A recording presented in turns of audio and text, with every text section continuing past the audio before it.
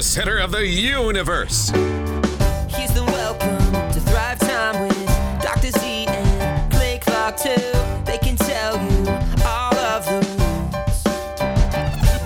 We started from the bottom, now we hit. We started from the bottom and we'll show you how to get here. Started from the bottom, now we hit. We started from the bottom, now we hit. We started from the bottom, now we hit. We started from the bottom and we'll show you how to get here. Started from the bottom, now we hit. We started from the bottom, now we hit.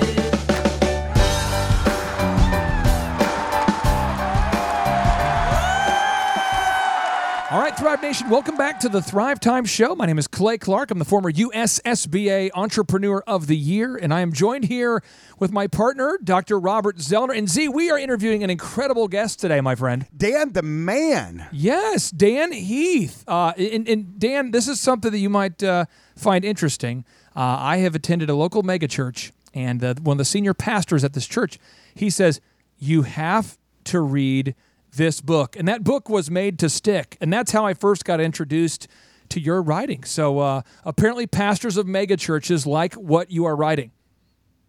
Wow. Yeah, it's not often that people discover our work in church. So that's good to hear. Yeah, so it's a book I reference at least once a week, and it's powerful. So if you're out there and you're wanting to become a more effective speaker or more effective copywriter or advertiser, I'd encourage you to check out the book Made to Stick. But since then, you've actually been working on this book. You've released this book called The Power of Moments. And for our listeners out there that aren't familiar with your newest book, The Power of Moments, can you share what this book is all about and what inspired you to write this book?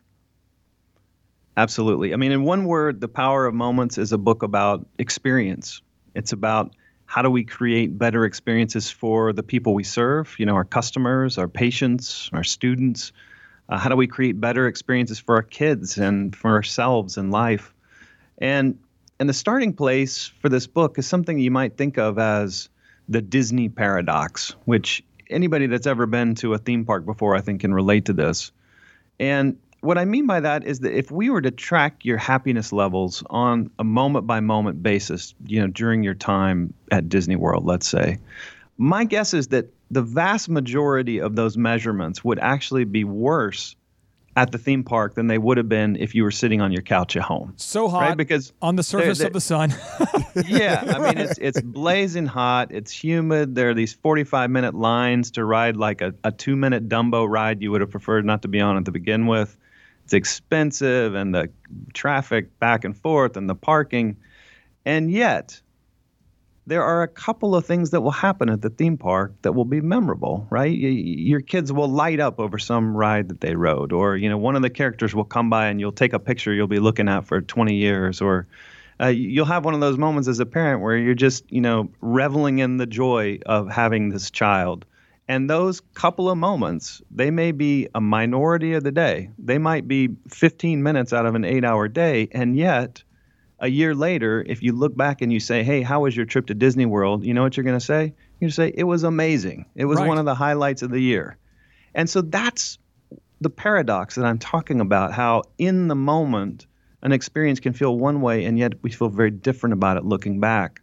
And I think the significance of that, the kind of takeaway lesson, is that when we talk about improving experience, what we're really talking about are creating moments. And in the book, we call them peak moments, that great experiences hinge on peak moments. And so the book is really an attempt to figure out how do we create more of these memorable, meaningful peaks. This for me is a peak moment because I've read your stuff, and the level of research that you put into your books, that you and your brother put into your books, is absolutely, and I mean this with all due respect, it's insane. It's maniacal. It's intense. I mean, it is detailed. You guys obsess about an idea, and you have so much data to support what you're saying. I just want to ask you this. Do you remember the moment where you were and the impactful moment where you thought, I need to write a book called The Power of Moments? Did you hit your head on the toilet seat after watching Back to the Future? Because when you write a book, you guys aren't screwing around. I mean, these aren't these charlatan, half-researched, half-baked books. I mean, you guys go deep, and that's what makes your book so powerful. I mean, you guys really go deep. What inspired you to write this book? We actually have a perfectly identifiable moment for this book, which I guess is appropriate given the subject. But it happened one Christmas a couple of years back when Chip and I were together at our parents' house. And as we often do, we had squirreled ourselves away in our dad's office to talk about what we were working on. And we walked in the office that day with a different book idea. In fact, we'd been working on this particular idea for probably 6 or 8 months by that point. And it was one of those things that had just become a bit of a slog. You know, we had done enough work where we were really reluctant to let it go. And yet I don't think either one of us were super excited about it. And so at some point in this conversation, and I can't remember how this came up, but the phrase defining moments popped out.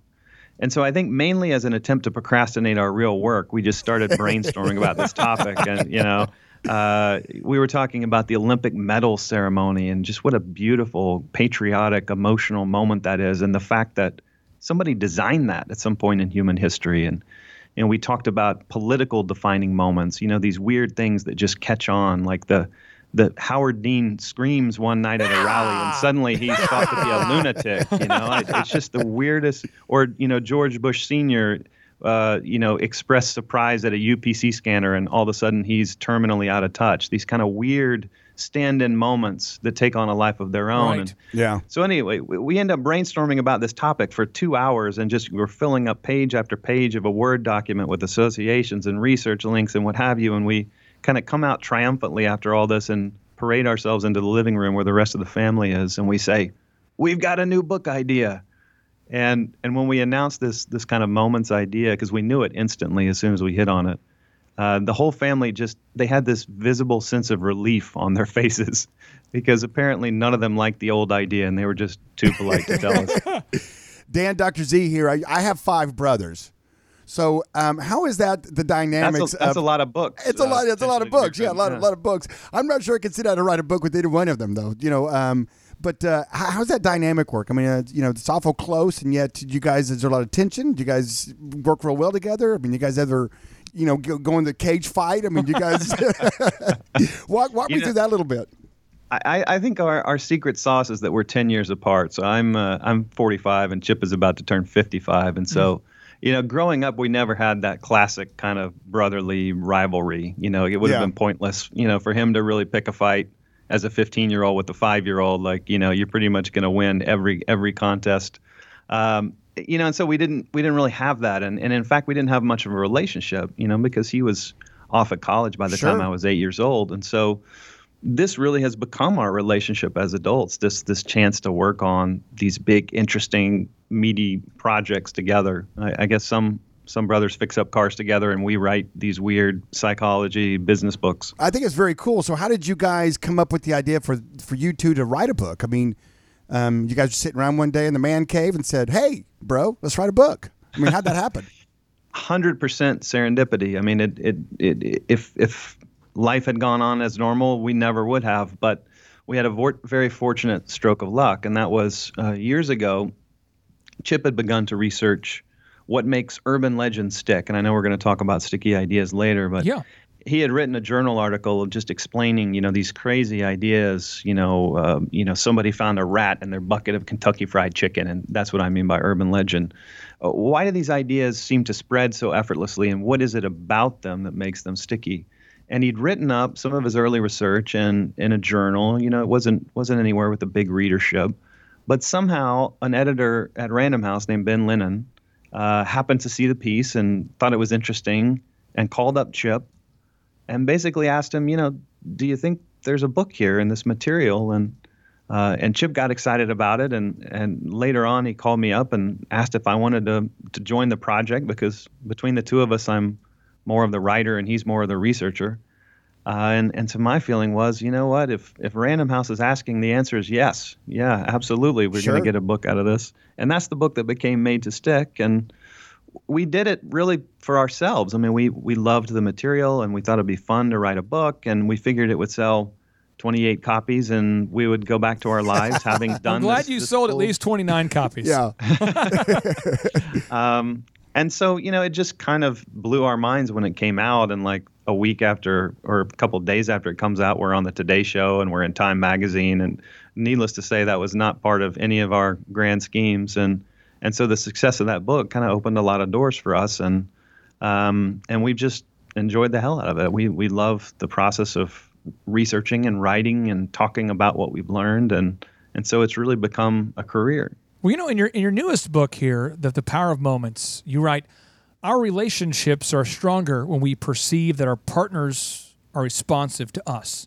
Responsiveness encompasses three things: understanding, my partner knows how I see myself and what is important to me; validation, my partner respects who I am and what I want; caring, my partner takes active and supportive steps in helping me meet my needs. Can you share with the listeners what you mean by this? Because this is some profound observations that you guys have put together here. Yeah, to be clear, this is the research of a guy named Harry Reese, who spent his career researching what makes relationships grow stronger. And what's fascinating about this is Harry Reese has looked at marriages, he's looked at friendships, he's looked at business partnerships, and what he's proposing here is that there's a kind of universal truth about stronger relationships, and it's what you just shared, what he calls responsiveness, where the three parts are understanding, validation, and caring. And what we talk about in the book is how many of the moments that we remember in life are moments that draw us closer to other people. And so we're trying to describe, these memorable moments where we really felt like we emerged more bonded, closer to someone than when we started. What are those moments made of? And what we're arguing is that Harry Reese has the secret, that it's this quality of responsiveness that creates big, powerful moments. So I'll give you one example. We tell the story in the book of this elementary school in Washington, D.C. It's literally one of the worst elementary schools in the country. It's called Stanton. Just abysmal test scores. And so, in fact, it's so bad that the district kind of reclaims it and fires management, brings in an outside party to run the place. And so what happens is in year one, they get new management, they get a bunch of new teachers, they overhaul the school, they redo the paint colors, they put pennants on the wall, they get new curriculum. Essentially, it's a brand new school, and test scores actually go down after all that. All that work. They come back for year two, and the one thing that changes is in the summer before year two, they start this kind of curious new practice they call a home visit. And all it means is that a teacher, let's say a first grade teacher, goes to visit the parents of each of his or her students in their homes. And when they get to the homes, they just ask a series of 4 questions. They don't bring promotional materials. They don't bring documents. They don't bring checklists to sign. They're just there to ask a couple of questions. And, one of them is, what are your dreams for your child? And what do we need to know to teach your kid better? And what were your educational experiences like? And what do you wish had been different? And these conversations, you wouldn't think that an hour spent in someone's home would be relevant in a school year that lasts 9 months and, runs across hundreds and hundreds of instructional hours.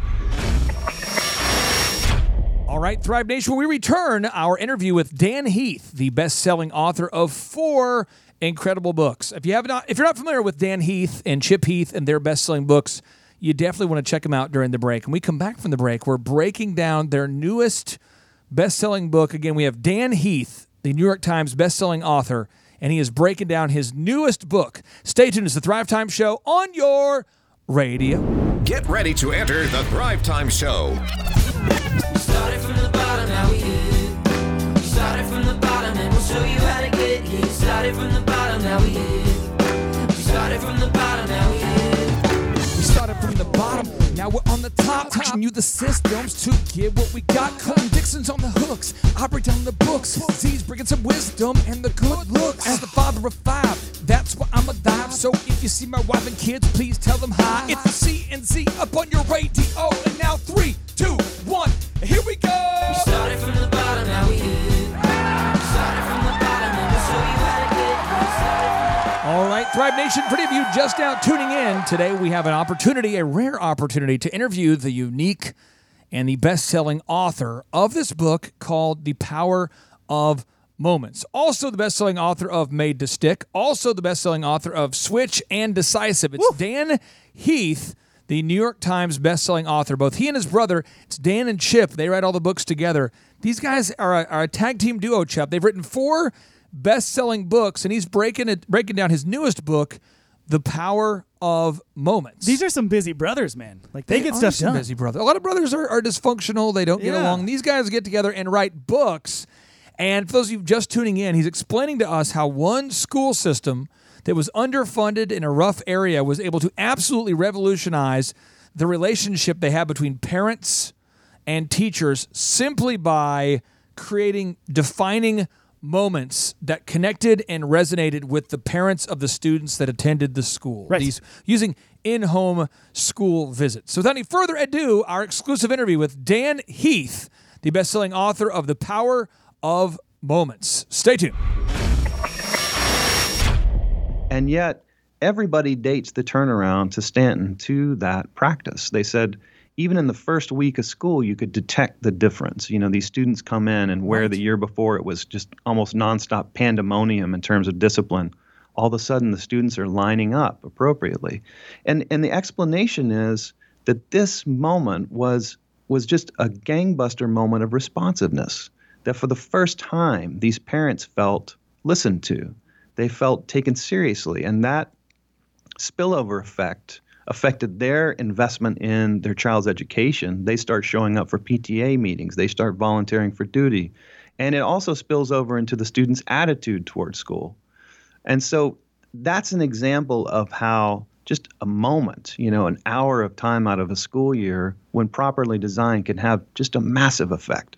Just to validate what you're saying there, Dan, I went to Elephant in the Room, one of our companies. It's a men's grooming lounge. We had somebody who had a question about their schedule, and they felt like they weren't being heard. And, a lot of times if you send an email into a big company, you don't know if it's being responded to. And I just happened to be nearby, and Eric, one of our show hosts, was there when he read the email. We saw the email in our team meeting today. But it meant the world to her that I just was in the area, and I stopped by to verify that I received the email. And it might not seem like a big deal, but that moment, I heard so many people say, you just coming into the store and verifying that, you got that email, even though you were just in the area. For her, it made the biggest, it was a big pendulum shift for her. And all week we've been hearing about that. And so I would just tell you, if you're out there and you're a business owner, these moments really do matter. And that's why there was an excerpt that you guys posted of your book, The Power of Moments in Fast Company, where it said, moments are not created equal. Our experiences are mostly forgettable and occasionally remarkable. But those remarkable moments don't create themselves. What if we didn't just remember the standout moments of our lives and work, but made them? The idea that you could make these moments, that you could be intentional about these, that's the part that stood out to me. Can you share maybe for all the business owners out there that are going, okay, I believe in this idea, but how do I actually get this working for me? Can you talk about how you can intentionally create moments that matter? Yes, and I think maybe the best case study to start with is a hotel in Los Angeles called the Magic Castle Hotel. And so if you've never stayed there, it's not a very big place. Just picture in your mind what the Magic Castle Hotel looks like. I like it already. And let me tell you, it looks nothing like what you're imagining. No. What this place actually is a 1950s era apartment complex, 2-story. It's like the kind of place you might have stayed off campus in college to save some money. It was later converted to use as a motel, painted bright yellow. Very, very average place. I mean, it looks like a well-kept budget motel. The rooms are average. The lobby is average. It's got a pool that's like a little smaller than your neighbor's backyard pool. And so why am I talking about this place? Well, a surprising fact is that this place I'm talking about is currently ranked as the number 2 hotel in all of Los Angeles on TripAdvisor. We're looking at it right now. We're looking at it right now on the big screen in the man cave, so we can see what you're describing here. And you, my friend, have described it to the T. Continue, my friend. So how in the world? I mean, you're looking at the pictures of this, and right. I encourage all the listeners to do the same. When you see this, your mind will explode. How could this place possibly outrank the Ritz-Carlton and the Four Seasons? And the answer is they've figured out the power of moments. So one of my favorite examples is by this kind of average pool I was talking about, there's a cherry red phone mounted on the wall, and just above it is a sign that says Popsicle Hotline. And you can pick up the phone, someone answers popsicle hotline will be right out. And within minutes, somebody comes out wearing a suit. They're holding a silver tray loaded up with grape and cherry and orange popsicles. They deliver them to you right there at poolside, wearing gloves like an English butler, all that for free. They have a snack menu where you can go up to the front desk and ask for Cracker Jacks or Sour Patch Kids or root beer or cream soda or M&Ms, all for free, just for the asking. You can check out board games. They have a board game menu and they have a movie menu. They'll do your laundry if you drop it off in the morning. They've got magicians doing tricks in the lobby several times a week. And so when I describe this whole side of the Magic Castle to you, I mean, now you can start to understand how, especially a family, vacationing in Southern California, how you might just straight up choose the Magic Castle over the Ritz-Carlton. And the reason is because you have an instinct that a year later, you're not going to remember the marble furnishings in the Ritz-Carlton. What you're going to remember is, you're not going to believe this, but there's a phone by the pool where you can pick it up and somebody will bring popsicles out to you. I mean, that's the power of moments. I will tell you, for all the listeners out there who are saying, okay, I want to see this, Eric Chup, our show observer here, he's going to add links to all these different photos so everyone can see the popsicle hotline, so they can see the pool, which I would say is definitely average. At best. At best. See, that was kind of mean. It was definitely a good 2.5 star. It's a good but that just goes to show you can take a facility that looks like this, right, and add the moments to it, which is just an incredible story. I mean, it just lightens, just so awesome. So I want to ask you this here, Dan. What's your process for writing a book? Actually, could I just add one more thought for the business owners out there? Because do it. I don't want to leave them with the thought that, we need something wacky like the popsicle hotline. Like, I imagine there's people out there in the shipping business or IT consulting or whatever, and they're thinking, well, that doesn't relate to me. But here's how it relates: is in our world, especially in the business world, the way we think we're going to make experiences better is that we think we can solve problems. You want to make an experience better, what do? You take a survey of your clients or customers, you pay attention to what they're complaining about, and you fix those things, right? I mean, it makes sense. All right, Thrive Nation, today we are interviewing New York Times bestselling author Dan Heath about his most recent book, The Power of Moments. We get back from the break, more audio as he breaks down the power of moments. But during the break, I encourage you to check out one of our incredible show sponsors, a company by the name of End Quote. If you're looking to transcribe your audio, once again, transcribe your audio, easy for me to say, check out endquote.net today. And now, broadcasting live from the box that rocks, it's the Thrive Time Business Coach Radio Show. It's time for higher learning and higher earning, taking you to the top like we're hiking Mount Vernon. We're changing the mindsets like we're incense burning, passing on the magic like our name was Irvin, serving up that knowledge like I was a servant. And I cite what I say so you know I'm not a servant. It's Thrive Time Show, bringing the heat while fervent, giving it to you straight in a world that's swerving. Stacking the cash, making the dash, earning the plaques, bringing it back. Bring me the track so I can get up on the mic and speak the facts. Stacking the cash, making the dash, earning the plaques, bringing it back. Bring me the track so I can get up on the mic and speak the facts. All right, Thrive Nation, welcome back to the Thrive Time Show on your radio and podcast download, where today we have an exclusive interview with Chip Heath's brother, Dan Heath, the best-selling author of 4 books. Dan and Chip Heath write books together, 4 of which have been best-selling books. They've written Decisive, Switch, Made to Stick, and now their latest book, The Power of Moments. And so at this point during the interview, Dan is explaining to us why it's simply not good enough just to respond to complaints, but why you actually have to be proactive about creating memorable moments in the minds of your ideal and likely buyers. So now, without any further ado, our exclusive interview with New York Times bestselling author Dan Heath. Stay tuned. And yet, addressing complaints is not to be confused with winning affection. If you think about the Magic Castle story, imagine if a manager had inherited that place before they got into the moments business. And imagine that the manager had said, by God, every guest that stays here, we're going to survey them. We're going to pay attention to their feedback. We're going to listen to what they're complaining about. And if they say the pillows are too hard, we're going to get softer pillows. And if they say the lamps are too bright, we're going to get dimmer bulbs. And there's no way that the problem-solving hotel gets to number 2 on the TripAdvisor list. And that's really the bottom line for this, is that, we can't problem solve our way to a great experience. Great experiences hinge on peak moments.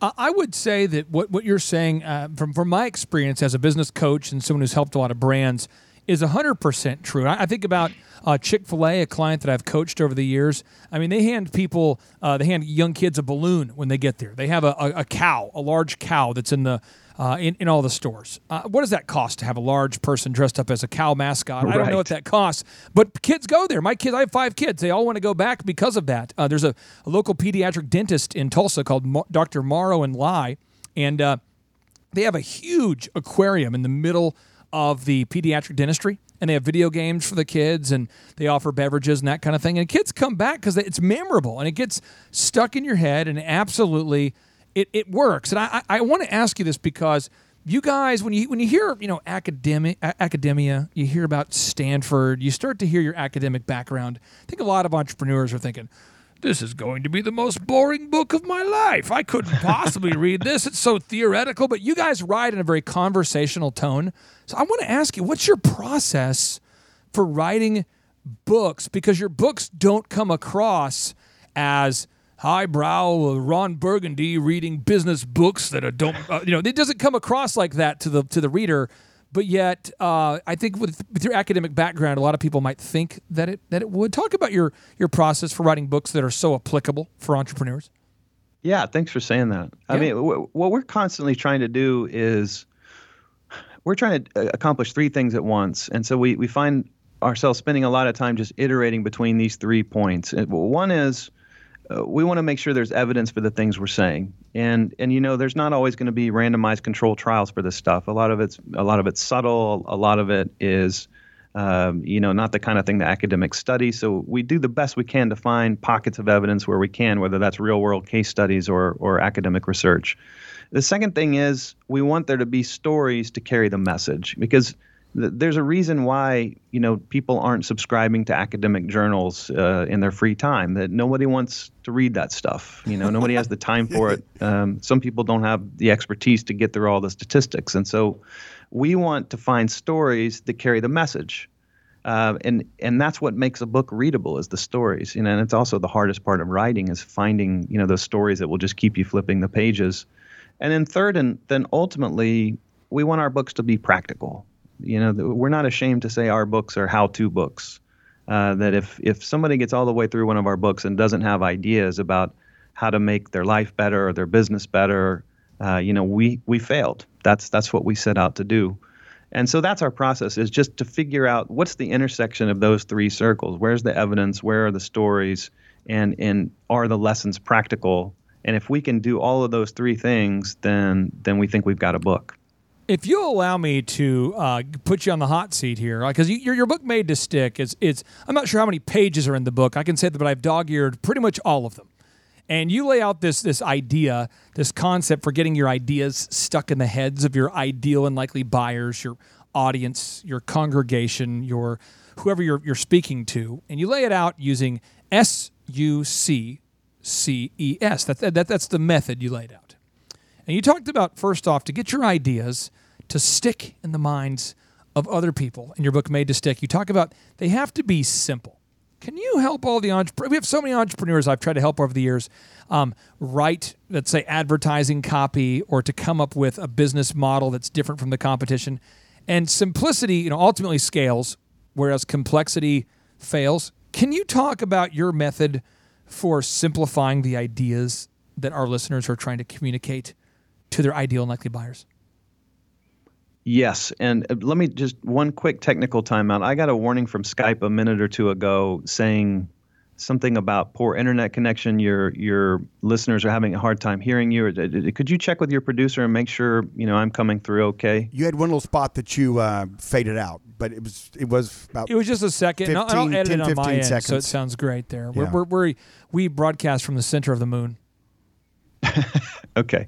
So let me pick up with your question. If you could just edit that little snippet out. I will absolutely edit out. Yeah. Yes. So first, let me say success. This almost perfect acronym. If we would have just had one more S, we would have had the full word success. But instead, we have this truncated success. Let me tell you what those things stand for, and then we can kind of tick through them one by one. So a sticky idea is simple, unexpected, concrete, credible, emotional, and it's often told as a story. So your question was about simplicity. And I think our version of simplicity doesn't mean dumbing down. What it means is more like in the Army, they have this great strategy for creating battle plans. And so some quick backstory here. You know, the old expression, no battle plan survives contact with the enemy, that was essentially what the Army had learned, is that they spent massive amounts of time and resources developing these elaborate battle plans, and very quickly they would be rendered obsolete by the enemy's actions.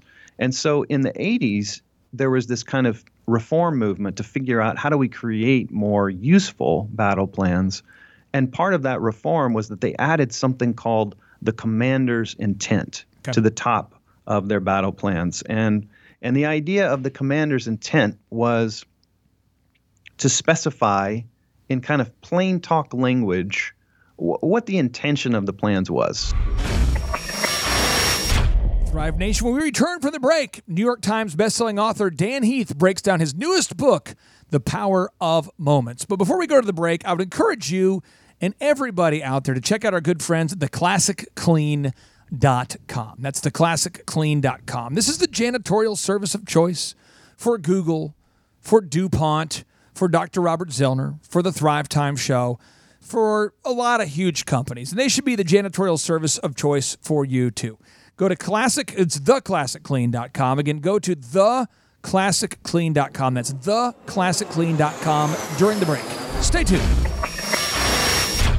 No negative emotion, cause that's what business is. Always dominate, cause I got 5 kids. I will not lose, I don't break but bruise. They can talk about me, I can take that abuse. Here is the truth, while they make that excuse. I'll be up grinding, cause the scoreboard's the truth. He is my mentor, like my Yoda dude. He showed me the force like I was a young Luke.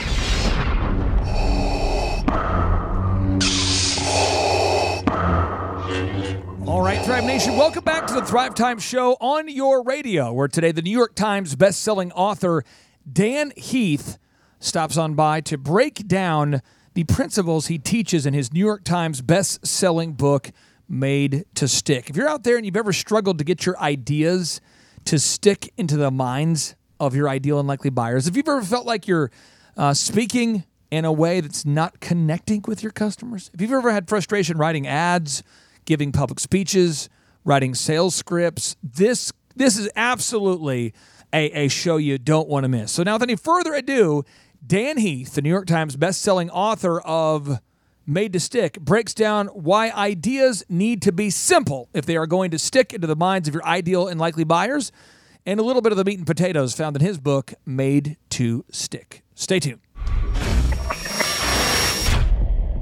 And so some quick backstory here. You know, the old expression, no battle plan survives contact with the enemy, that was essentially what the Army had learned, is that they spent massive amounts of time and resources developing these elaborate battle plans, and very quickly they would be rendered obsolete by the enemy's actions. And so in the 80s, there was this kind of reform movement to figure out how do we create more useful battle plans. And part of that reform was that they added something called the commander's intent to the top of their battle plans. And the idea of the commander's intent was to specify in kind of plain talk language what the intention of the plans was. So, you know, at high levels of the Army, the commander's intent might sound like break the will of the enemy in the Southeast region. And then, you know, a couple levels down, when you start to get closer to the ground troops, it might sound like my intent is to have 3rd Battalion on Hill 4305 to have the hill cleared of enemy with only ineffective remnants remaining so we can protect the flank of 3rd Brigade as they pass through the line. So what that tells you is if all of the specifics in the plan become irrelevant, at least you know what was behind them, what the intent was. And the way that they get to the commander's intent is they ask themselves, you know, simple questions. If we do nothing else during tomorrow's mission, we must blank. The single most important thing that we must do tomorrow is blank. And I think that there is a direct analogy between that and what it's like to be an effective communicator, that that as communicators, we should be able to fill in that blank and say, the single most important thing that my audience must understand and remember is blank. And that may sound simple, but I'll tell you, my experience is that 99% of communications aren't structured that way. If we really knew what our core message was, and we really took that seriously, I mean, we would be spending, half of every PowerPoint deck and, half of the airtime in every speech and 50% of the word count in every email just reinforcing that one point, and instead what you find is the PowerPoint becomes a kind of everything but the kitchen sink. It's like all the interesting points that we want to make around a certain topic get piled into one master PowerPoint, and all of a sudden the commander's intent gets buried in that onslaught. And so what's hard about simplicity, to wrap this up, is that we have to prioritize. That simplicity is painful precisely because we have to leave some ideas behind that may be interesting and may be useful, but just aren't the most interesting and useful that we need to communicate. Dan, my partner, Dr. Zellner, is the master of unexpected advertising. Being simple? No. He's like the leading optometrist in northeastern Oklahoma, and he brings a marketing perspective that people don't expect. And with his auto auction, it's the same thing. With the bank he invested in, it's the same thing. It's each business. It's unexpected that his unorthodox approach to marketing. In your book, Made to Stick, you talk about the importance of being unexpected. Can you describe what you mean by unexpected in terms of making your ideas stick? Yeah, I think there's a quote that I remember from one source that they said the aha experience is often preceded by the experience. And what that means for communicators is if we want to get across a message, the first thing we've got to do is earn attention. And a lot of times that can come from posing a mystery. So, I saw the cover of a book one time, and I remember just being sort of frozen in my tracks by it. The title of the book was, "Why Do Men Have Nipples?" Whoa. And I remember thinking, I sort of want to know the answer to that. And 5 seconds ago, that was nowhere in my consciousness. Freakonomics does a great job of this too. Like some of the things on the flap copy of their book are, why do drug dealers so often live with their moms? And so now, you kind of find yourself, well, gosh, that's weird. I wonder why that is. And what's going on there is what George Lowenstein, who is a professor at Carnegie Mellon, what he calls a curiosity gap. And what that represents is there's a gap that has been opened up between what we know and what we want to know. And his point is that when we become aware that that gap exists, it creates a kind of itch. It's actually modestly unpleasant. And the importance of that is it creates a little spark of desire to scratch the itch. In other words, we'll flip through a couple of pages to find out the answers to those things. And that's a precious thing if you're a communicator, is if you can get the audience to want to know the answer, all of a sudden you've piqued their interest in your idea. I don't know why now I want to know why males have nipples. It's like an irresistible thing now. I've already ordered the book on Amazon. So, when you talk about concrete as the next phase, you say you write that an idea must be grasped in a way that can be remembered later, which apparently my longing now to know why men have nipples is that idea.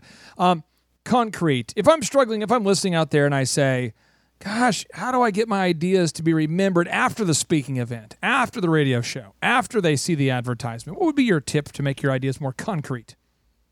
Well, if you forgive me a brief tangent, I think there's a story that perfectly illustrates this. So the story starts with a friend of mine who's a big business traveler. He's always on the road, meeting with clients and whatnot. And he was coming back recently from a meeting he had in Vegas, and he had a little bit of time to kill on the way back in the Vegas airport. And so he walks into a bar. He's going to get a drink, and before he can even order, a young woman approaches him, attractive young woman. She says, "Hey, can I buy you a drink?" And this is not something that happens to this guy very often. And so he says, "Well, absolutely, sure, I'll have a drink." So she goes up to the bar, brings back 2 drinks, one for her, one for him. They have a cheers moment. He's thinking, this is the greatest day of my life, takes a big sip, blacks out. next thing he remembers is waking up some untold amount of time later in a strange hotel bathtub full of ice. And there's a sign on the wall of the tub when he kind of comes to, and it says, "Don't move, call 911." And fortunately, there's a cell phone right by the tub, so he picks it up, calls 911. The operator asks him to describe the situation, and he's panicked and describes what he's seeing. And the operator says, "Sir, can you reach behind you in the tub and see if there's a tube sticking out of your back?" And so he does that, and sure enough, there's a tube. Oh, my goodness. He says, what in the world is happening to me? I don't understand. And the operator says, "Sir, stay right where you are. I've called the paramedics. There's a ring of organ thieves in town, and they've gotten to you. They've harvested one of your kidneys." Sick. This is known as the kidney thieves urban legend. It is one of the most successful kind of viral, sticky ideas of the last few decades. Let me comfort all of you. This is false. Oh, Did not Oh, happen. my goodness. I was reaching. I was trying to feel like there was a tube on my back. Oh. Oh. And so the question is, anywhere you go in the world, they've heard some version of the story. And, the details are different. In India, it's not going to be Vegas. It's going to be Mumbai. But it always has the kind of core elements of this story. And the question is, why is this so sticky? And so back to your question about concreteness. Concreteness means that we use visual, sensory language. And the importance of that is, a month from now, long after you've forgotten listening to this podcast, long after you've forgotten my name or the book's name or anything else, you'll be able to retell this story perfectly. And when you retell it, you won't be remembering the precise words that I used, like remembering a credit card number or something. Instead, what's going to happen is you're going to replay the film that I just embedded into your brain. And you're going to see those images and you're going to narrate to them. And you may well use almost totally different language, and yet the core of it will be the same. And the reason you'll be able to do that is that I used concrete language in telling that tale. And what's so important about that is in the business world, it's almost like we have an allergy to concrete language. All right, Thrive Nation, to hear the rest of our exclusive interview with Dan Heath, the New York Times bestselling author of the book Made to Stick, go to thrivetimeshow.com and you can listen to the podcast of our interview with Dan Heath. Now, without any further ado, Chuck, you always want to end this show with a 3, 2, and a 1, and then a boom. So here we go. 3, 2, 1, boom! Get ready to enter the Thrive Time Show. We started from the bottom, now we hit. We started from the bottom, and we'll show you how to get here. We started from the bottom, now we hit. We started from the bottom, now we hit.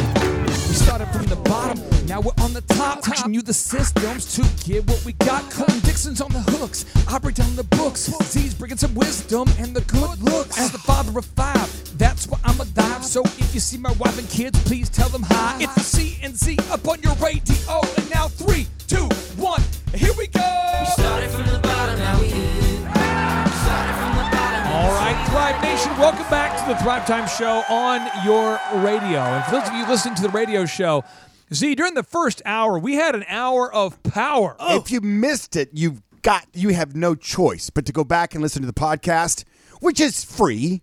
It's free. It's free. It's a requirement. I'm telling you what, that was some hot sauce. What a sharp guy. We interviewed Dan Heath, the best-selling author of 4 books. He and his brother Chip, these guys have written Decisive, Switch. A lot of people know them from the book Made to Stick. And now their newest book, Power of Moments. And I'm just telling you, if you're out there and you want your ideas to catch on, if you're trying to share something in a way that gets stuck in the minds of the people you're sharing it with, if you want to communicate more effectively, you really do need to listen to the first half of our radio show and the podcast version of today's show. Now, Chuck, we had a question that was emailed into us from a member of the Thrive Nation, a man by the name of Josiah. Yep. We won't mention his last name, but we'll go with the first name, Josiah. And could you read the email that he sent in? And I'm going to let Z break it down. I'm gonna have Z start off by answering the question. Then I'll sort of you're gonna one up you. Yeah. You're gonna one up me. And if you're just tuning in, I wanted to throw this out there for Dan too. You can check out his work at Heath Brothers. You got so emotional when you read it. HeathBrothers.com, or he's got a podcast called Choiceology. So look that up, okay? Okay, nice. Okay, and so here's the Thrive question. He says, "My name is Josiah. I'm 17 years old, and currently I'm going to be a senior at blank high school. I've attended the in-person workshop. It's a weird name for a high school, by the way. It's very average, very vanilla. He says, I have attended the in-person workshop, and I listen to the podcast every day. And I just got through with a conversation with my parents, and they want me to go to college and get a business degree. And because I have Indian blood, I can go to college for really cheap. Time out. Yup. Start there. Here would be the question I would ask Dr. Z. Let's say that you knew you had 10 years left to live and you were 18 years old.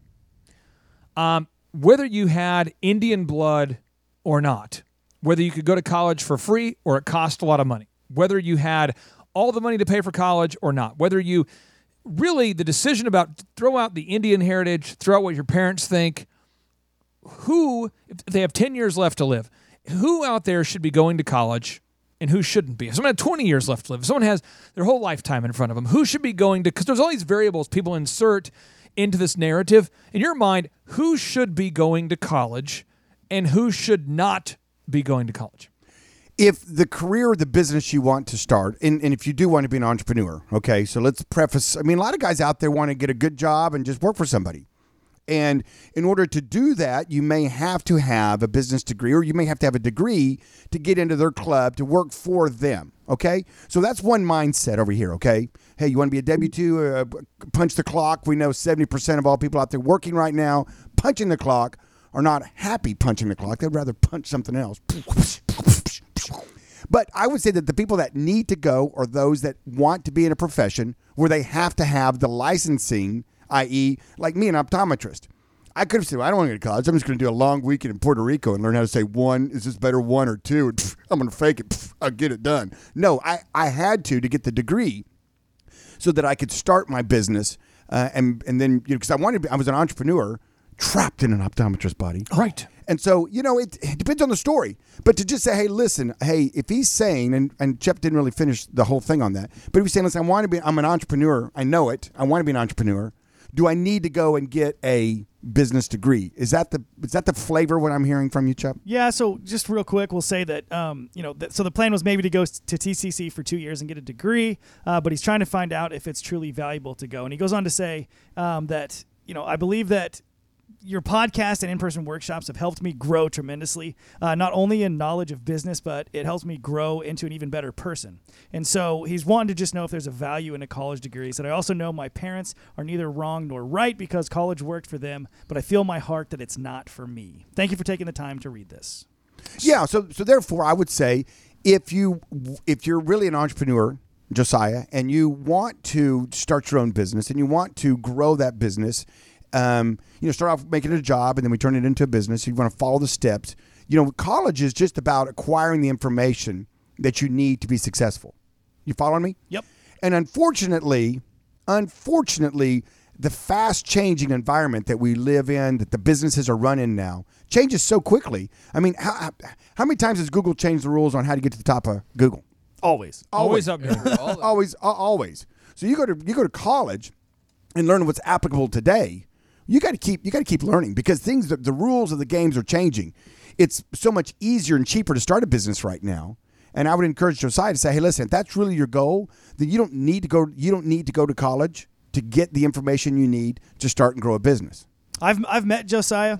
I'll just say this, and I know that the young man marches to the beat of his own drummer, and so I do believe that he has that kind of different factor, that it factor of an entrepreneur. So fantastic. If it's what works for you, my man, then just go for it. I'm going to give some really hardcore answers here to Josiah. Oh, no. Oh, no. So Peter Thiel, this is one of the early investors in Facebook, and he's a venture capitalist. This is a notable quotable from Peter Thiel. He says, college gives people learning and also takes away future opportunities by loading you down with debt.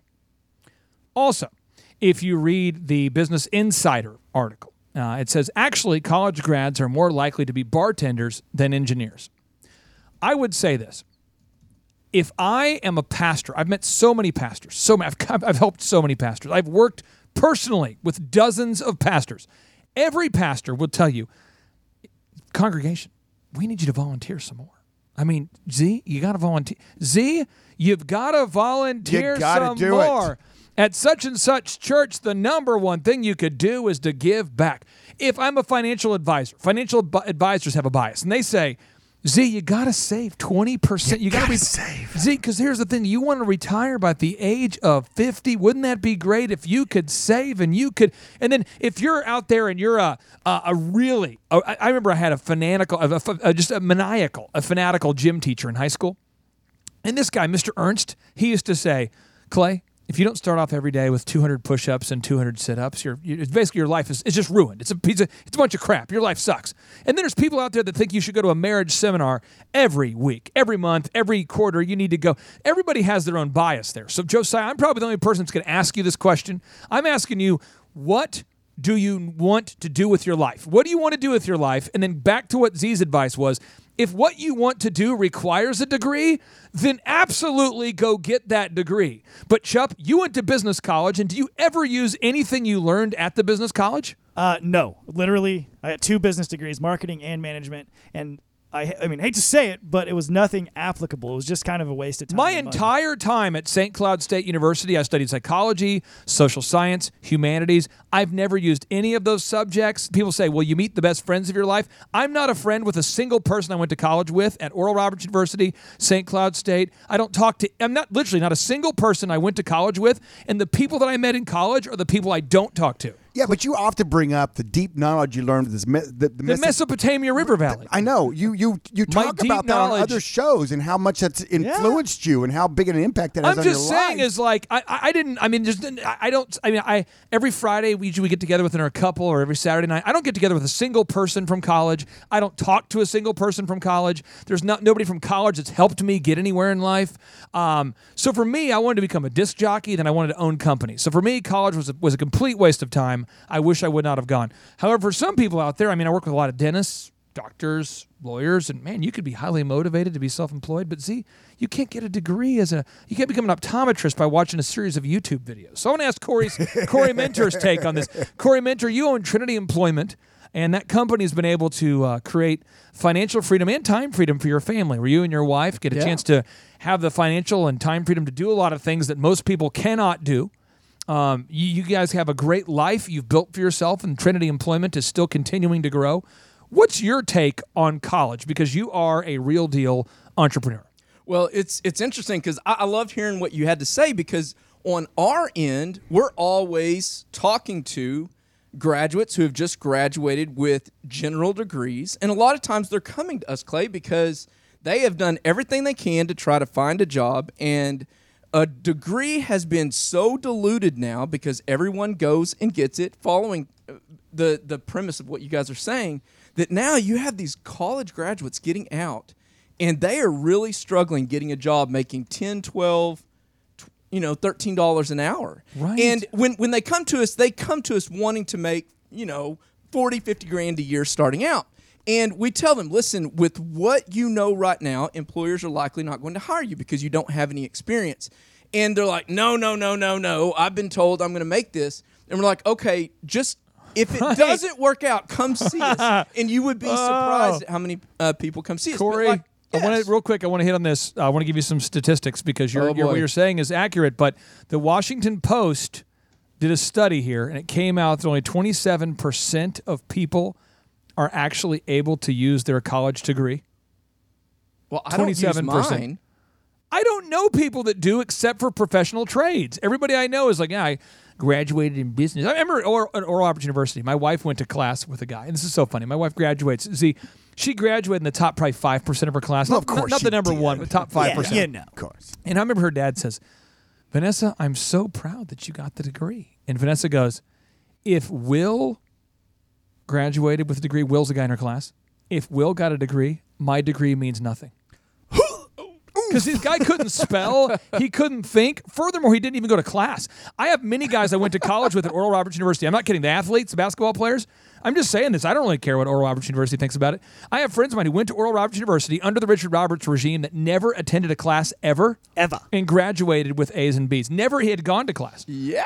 I have friends of mine who went to Oklahoma State University and said, we actually stood up and did an ovation They did an ovation when a guy showed up to class because he had never been there. Chuck, did you ever go to class with That athletes? happened to me. That happened Really? to me. Yeah. Happened to you? Yeah, That was you. That was you. 15 minutes late to a big, freshman level 200-person lecture class. I have a buddy who went to OU, and he said that one of the safeties showed up to class for the first time ever as a senior, and they were like, yes! Woo!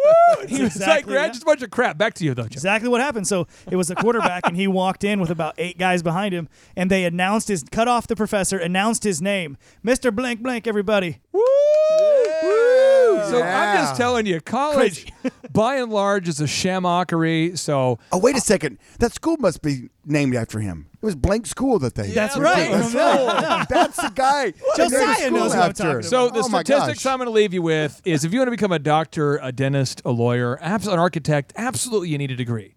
But if you have desires to own your own business someday and you're not sure what that business is, the best thing you could do is go work. Go work for an entrepreneur. And Z, here's the cold call. Boop, boop, boop, boop, boop. Is this Dr. Z? Oh, yeah. Dr. Z, my name's Clay Clark, and I'd like to work for you for free for the next year. And I've got a side job that I can, pay my bills. I just want to work for you for free because I want to learn entrepreneurship. Is there any way possible I could work for free or at least interview? Absolutely. I like your style. And that's what Show up tomorrow. happens. That's how it works. We come back from the break. We had a Thriver who emailed us, how do you build strategic partnerships? How do you do? I know that you're out there and you might say, gosh, if I could just get a key endorsement from somebody who's a big kahuna, that could change my life. But before we go to the break, Z, I want to tell all the listeners out there about a great company called Hood CPA. Z, we have Paul Hood on the show once a week. He's a great guy. He's a great American. He's an accountant. He has thousands of customers in Claremore, Bartlesville, and Tulsa. So if you're looking for an accountant who is as proactive about your life and your business as you are, go to hoodcpas.com. What was that? It's hoodcpas.com. What was that? Why are you whispering? It's hoodcpas.com. Stay tuned. And now, from the center of the universe, Here's the welcome to Thrive Time with Dr. Z and Clay Clark too. They can tell you all of the rules. We started from the bottom, now we hit. We started from the bottom and we'll show you how to get here. Started from the bottom, now we hit. We started from the bottom, now we hit. We started from the bottom, now we hit. We started from the bottom and we'll show you how to get here. Started from the bottom, now we hit.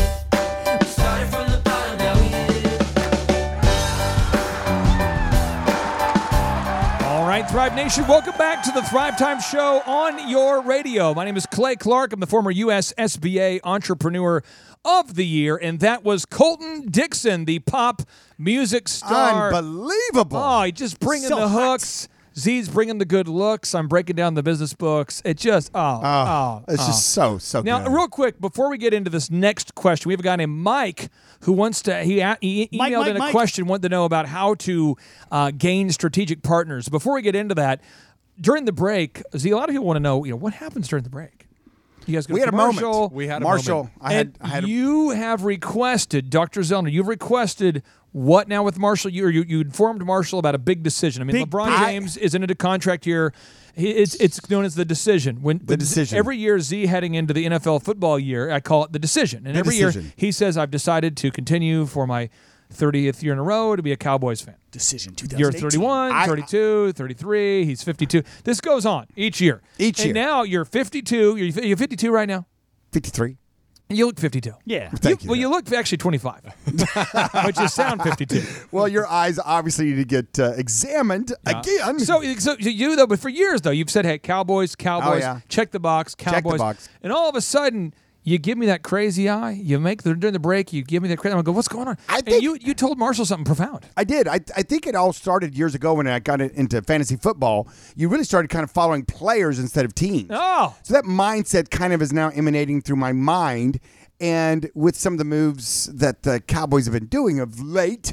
So anyway, I'm a big fan of a young player, drafted number 1 overall, Baker Mayfield. And he went to Marshall's beloved team, the Cleveland Browns. Yes. Browns. now And real quick. I announced I'm going to be a Browns fan this year. I'm going to get a jersey. Marshall and I can bond. We're going to get a secret handshake. Secret handshake. We're gonna. Oh Roll yeah. out the barrel. Yeah. Here we go. Yes.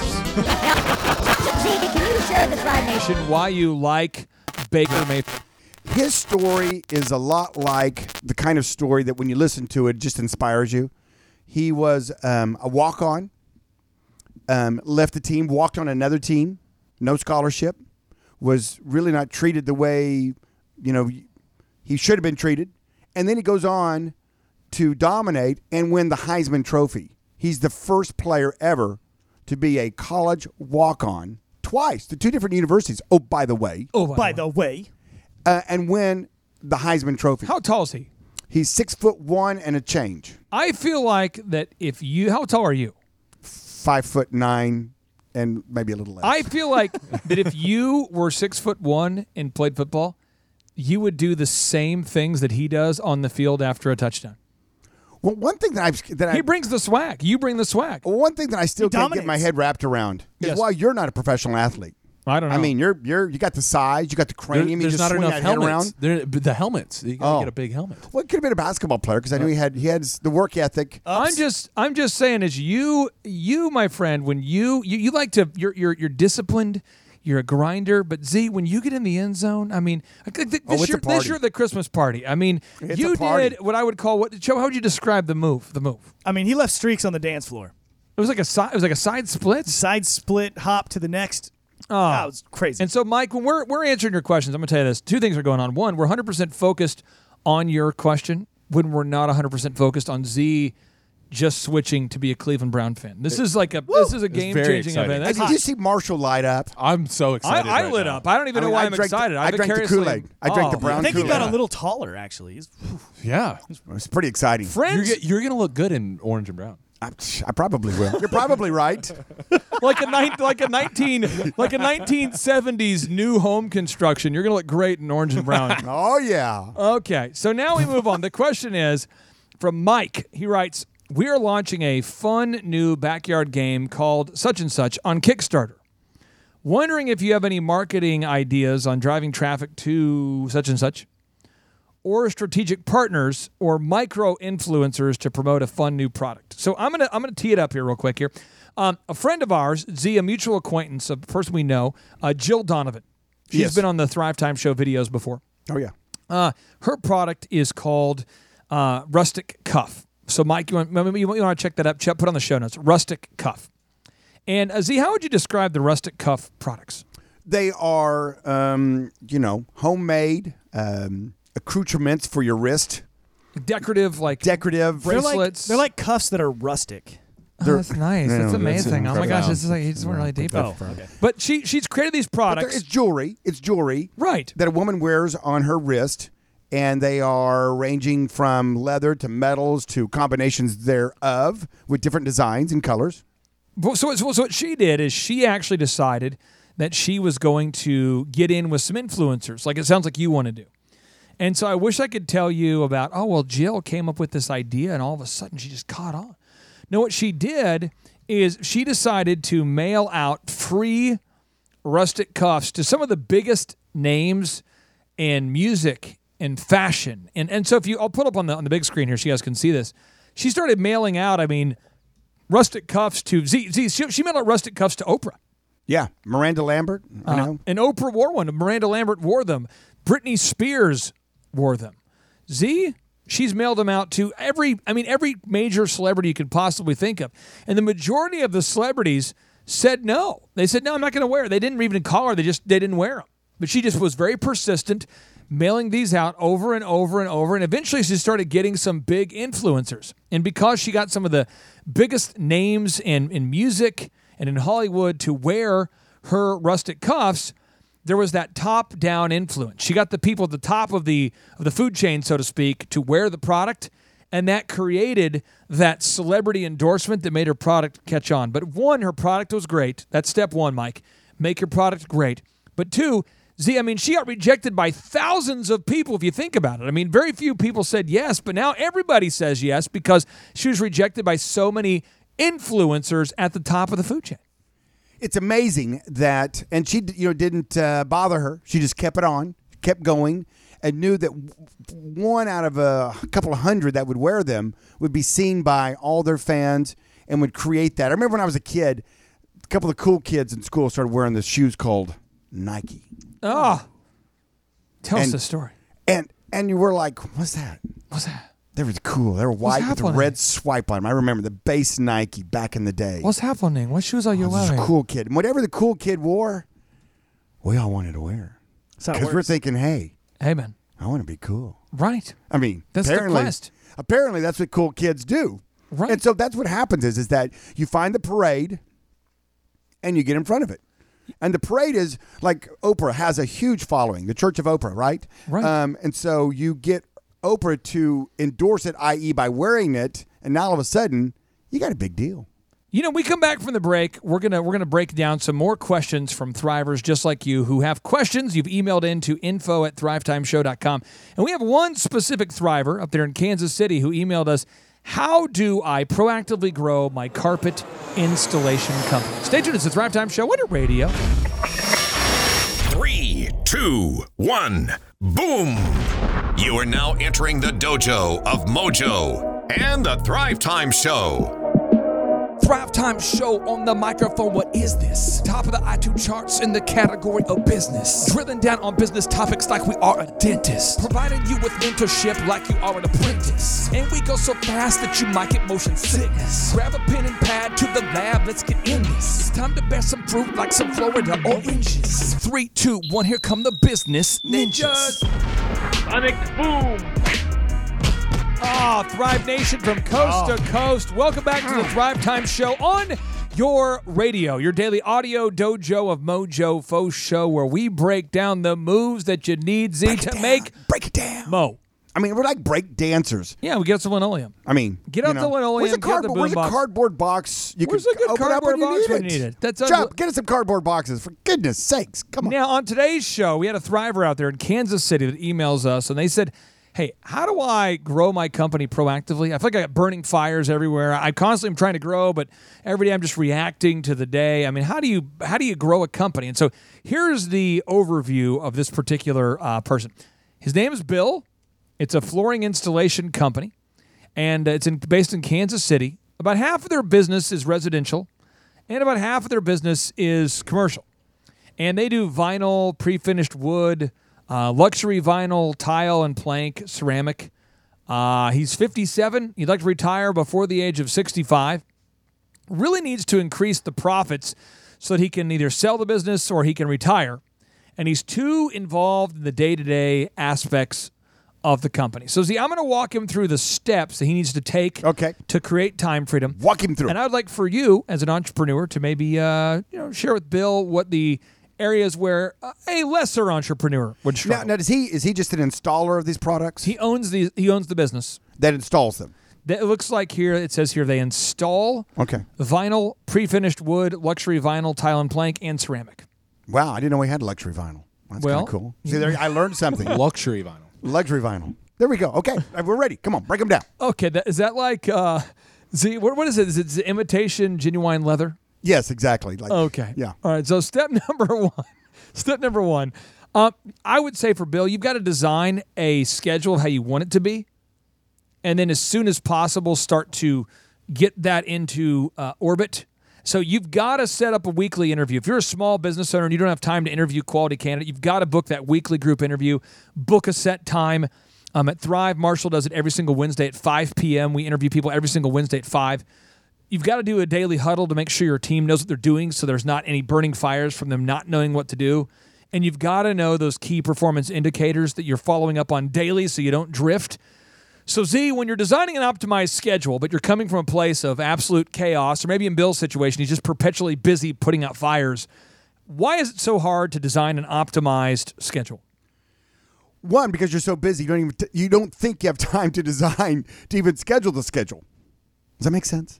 It does make sense. It does make sense. And so one of the main things I hear from business owners is, I don't do it because I don't have the time to do it. And so that's one of the things we teach in our in-person workshops, which is so important, is time management and understanding the value of that. Also understanding that I bet if I looked at your day with a little microscope, I could find areas in time that we would think are wasteful. Facebooking, Netflixing, snap spacing, My Charting. Is that an app? And what happens is you first have to grab some time, and that means making sacrifices. Why do I have to stop watching? The voice. I don't know. That is even above. And then what you do is you take control of your schedule. And one of the first things you need to do as a business owner in order to do that is you need to say, hey, what am I doing that I can hire out someone to do? What am I doing that I don't need to be doing? What are the things I don't need to be doing? Right. I mean, are you cleaning your own bathrooms? Free up 10 hours a week, maybe 5 hours a week. Are you Free doing up your own some- accounting? Are you doing payroll? Are you doing what? I mean, you're doing all the calculations. I mean, what are you doing that you think that you have to be doing? So you got to ask yourself, well, how can I free up 5 hours a week, 10 hours a week? What should I not be doing? Now, step number 2, Wes Carter, for small business owners. You see this all the time. You're an attorney. You guys represent everybody from TD Jakes to Joyce Meyer, big businesses, small businesses. Yes. How many times do you see where a small business owner invoices their way to death? They invoice somebody, they never get paid. Invoice, never get paid. How often do you see that where a small business owner is essentially operating as a bank, but they can't afford to do so? Well, very often, and not even just small, but medium business owners. Sometimes you've been doing okay, and then you catch yourself. Your clients get bigger and bigger. Those projects get bigger and bigger, and next thing you know, you've got $800, $900, $1 million Sick. in outstanding accounts receivable. Then I get a call and have to threaten to sue them and foreclose on their houses and all that fun stuff. So, yeah, you want to get paid as soon as possible. You don't want to extend credit, and you don't want to, if they're behind on a net 30, for instance, don't let them go to 60. Stop giving them more stuff. So how do you set that up to where day one where you don't get in that trap? Because everybody wants the deal. Right. And then right there before the deal's inked, so to speak, then they go, Yes. oh, by the way, I mean, I pay you like 30, 60, 90, right? I do I mean, 90. And they don't want to lose the deal. Right. So what would you say to a guy to keep him out of the trap? Yeah, so a couple things here. One, have some resources available where you can say, look, I'm not a bank, but I have some friends that do this kind of stuff. You can go to A, B, or C, and they will help you with financing. Right. At a minimum, at least say in your contract, if you don't pay me in 30, there's steep penalties that you're going to pay me even more. As did my pool guy today. My pool guy said, if you want to pay cash, we do a deal for that. If you guys want to secure outside financing, we do that.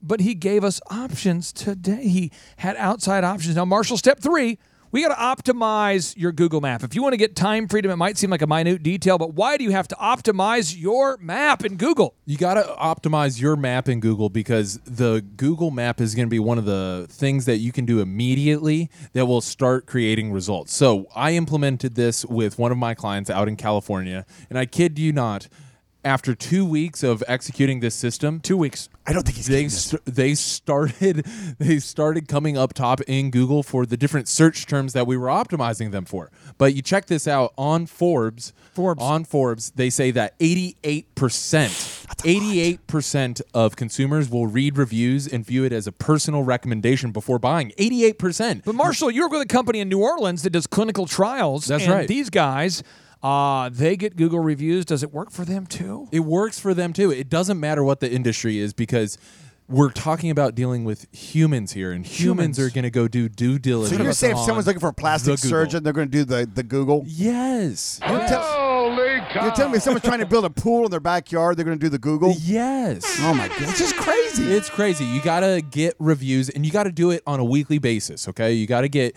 7 to 10 reviews every single week. 7 to 10 Google reviews every single week. Step number 5, Marshall, you've got to create a Google canonically compliant website. What does it mean to be Google canonically compliant? Why do I have to do it? Well, canonically compliant, all that means is you have to follow all of the Google rules that they have set up. These are things like your HTML sitemap, XML sitemap. We have different sheets that can educate you on all the different things that you have to do, and it's actually on or in the back of the Start Here book. It's the SEO manifesto written by Jonathan Kelly. So Jonathan Kelly wrote the SEO manifesto, and you can get that at the back of the Start Here book. But you can download for free by going to thrivetimeshow.com. So if you're out there and you say, I don't know what this Start Here book is that you reference, you can get that book today simply by going to thrivetimeshow.com. Also, if you want to save money off your printer and office supplies, go to onyximaging.com. That's onyximaging.com. Stay tuned. And now broadcasting live from the box that rocks. It's the Thrive Time Business Coach Radio Show. Time for higher learning and higher earning. Taking you to the top like we're hiking Mount Vernon. We're changing the mindsets like we're incense burning. Passing on the magic like our name was Irvin. Serving up that knowledge like I was a servant. And I cite what I say so you know I'm not a servant. The Thrive Time Show, bringing the heat while fervent. Giving it to you straight in a world that's swerving. Stacking the cash, making the dash, earning the plaques, bringing it back. Bring me the track so I can get up on the mic and speak the facts. Stacking the cash, making the dash, earning the plaques, bringing it back. Bring me the track so I can get up on the mic and speak the facts. Hello, Thrive Nation. Welcome back to the Thrive Time Show on your radio. And if your name is Bill and you have a carpet sales and installation company in Kansas City, this one is for you. You're 57. You want to retire before you're 65. We're walking you down the proven path for growing a successful company capable of creating both time freedom and financial freedom for you. And step number 6, Dr. Z, you've got to create a no-brainer ad that works. Now, on the show notes, for sake of time, we're going to list a bunch of examples for you. But Z, what is a no-brainer, and why does Bill and every other entrepreneur out there have to create a no-brainer? Here's what you need to do is picture the last time you saw or heard an ad that was so compelling, so motivating, So good. so overwhelming, So sexy. that you had no choice but to pick up your phone and say to yourself, I've got to call this business. I got to call this business. I have no choice. I have no choice. I don't even want I don't even want or it. need the product, I don't even want it. but I have to have it I now. have to have it. The deal is so good, I'd be a fool. I would be an idiot. Here's my credit card. Not What do you to- charge? Here's my credit card. Not What to do you call charge? so. Here it is. Just charge me. So what's that number again? What's that number? Because I'm calling. Oh, yeah, Do you guys take credit? I'm calling. And that's what a no-brainer does. So I know a lot of people that spend a lot of money in advertising, and I see their ads and I go, ooh, that's not good. This is not good. Can I tell you the one that gets me every night? Oh, gosh, what is it? It's like when you get to a place at night. Wes, have you ever been up to a place? And I used to do this in college all the time, but it's like 2 a.m. Everyone's gone to bed. I was still trying to get my invoicing done, get my receipts done, get my schedule built for the DJs. It's like 3 a.m. Yeah, snuggie time. And back in the day, remember when TV used to go off? It'd go boop. And get the ABC, national CBS. Yeah. Yeah. So you'd flip it. Well, first you got the green bars. You got the red, white, and blue bars, and the green bars, all the different colors, and then it would boop. And it would, so you'd flip it to a different station, like ESPN or something, and it would get kind of late. Wes, do you remember this? Like 4 a.m. Oh, and yeah. the infomercials start coming on. The Ronco guy. Oh, yeah. And the Ronco's like Bassmatic. You can dehydrate. Typically at a store, you buy it's $14 for a packet of the beef jerky. But now with this system, it only does it for $4 a pound. And you're like, oh my gosh, That's so good. and you're going, nah, I'm not going to fall for anything. But here's the deal. Not only are we typically it's $4 a pound, but with our current special, we'll include this one, so it's only $2 a pound. And now there's more. We're going to include the slicer, the dicer, the boom, and the bang, and all of a sudden you're going, and they go, and an orange peeler, and you're like, I need the orange oh my peeler. gosh, and you a got me an knife orange that peeler. can cut through a shoe, and the audience starts to go, wow, every time, wow. And then you're like, this is a scam. I'm going to a different station. So you flip back to the station with that sweet old man, Yes. like Santa Claus, Yeah. and he's like, do you want to feed a child? The child for as little as $1 a day. This kid right here, you want to feed him for $1 a day? And you're thinking, I got to change the channel back to the other guy because this guy's pretty heavy-handed. So you go back to the guy with the dehydrator. Next thing you know, He's cutting a boot now. Right, next thing you It's know- not only a shoe, it's a boot. next thing you know, you're getting some like ab machine or some Ronco dehydrator. Shaker weight. Have you ever bought something? Z, have you ever bought something like that? An infomercial? I mean, Wes, have you ever bought an infomercial product? Oh, I'm a sucker. Yes. Have you? What was your favorite What was your infomercial? what was your move? What was your deal? My favorite by far was the Foreman grill. I bought So that. handy in college. No, and the thing I didn't buy it when it was on sale.